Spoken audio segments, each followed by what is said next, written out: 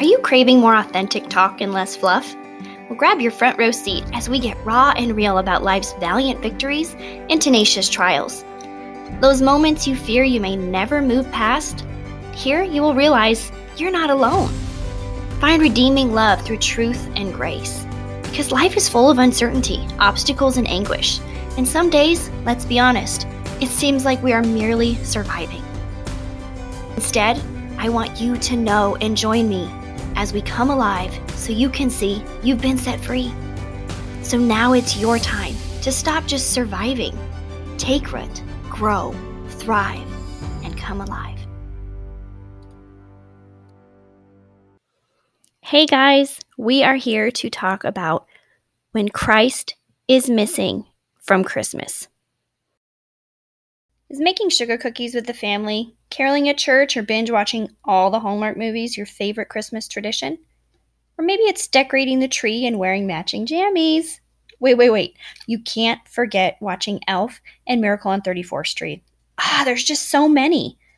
Christmas has become a season of traditions. So many, in fact, the origin of such traditions is unknown.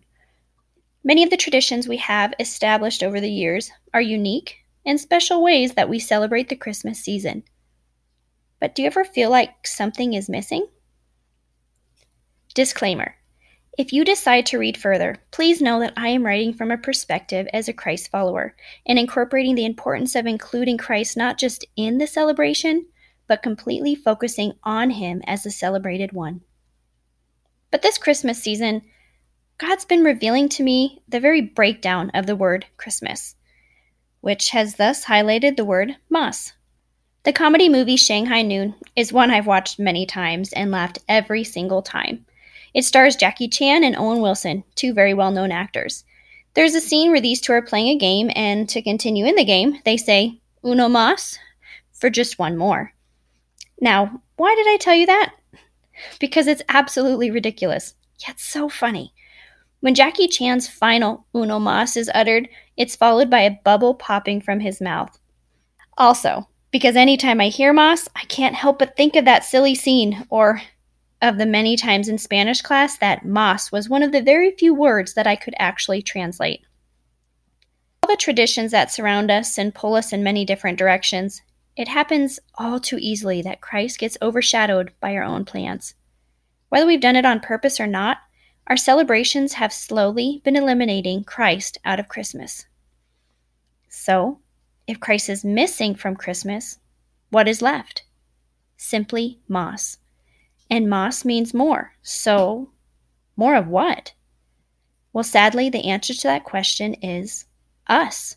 You and me both, sister. When Christ is eliminated from any equation, we are left with the cruel reality of our own sinful selves.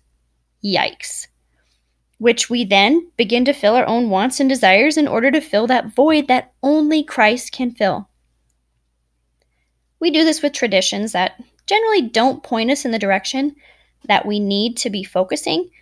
That doesn't mean traditions are wrong by any means, just that we need to keep in perspective why we are partaking in these various activities.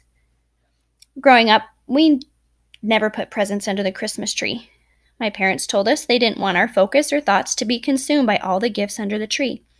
As a kid, I wasn't a fan. Now, as a mom myself, I welcome this tradition. This year, as we were decorating the Christmas tree, each ornament that was pulled out of the box had memories. Significant moments of each year that my husband and I have been together in building our own family. Some brought laughter and fun memories. Others reminded us of loss and change that was difficult. Then we got to the nativity scene, a wooden nativity that I inherited from my late grandma. My oldest son volunteered to set this up. And as we've done in the past, it always goes under the tree in place of the presents. As he assembled each character in their place around the manger, he asked me, "Mom, why do we put this under the tree again?" The question itself didn't stump me.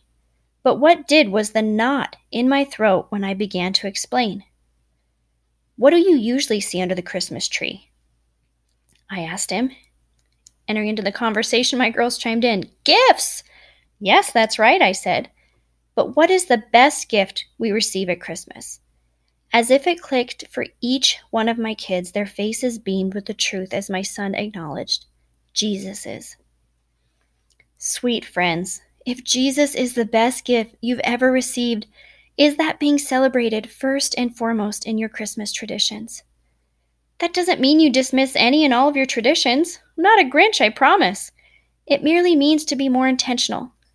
And I am preaching to the choir here, so don't think I am singling anyone out, because I myself have been struggling with this. But God's been tugging at my heartstrings to illuminate Christ this Christmas.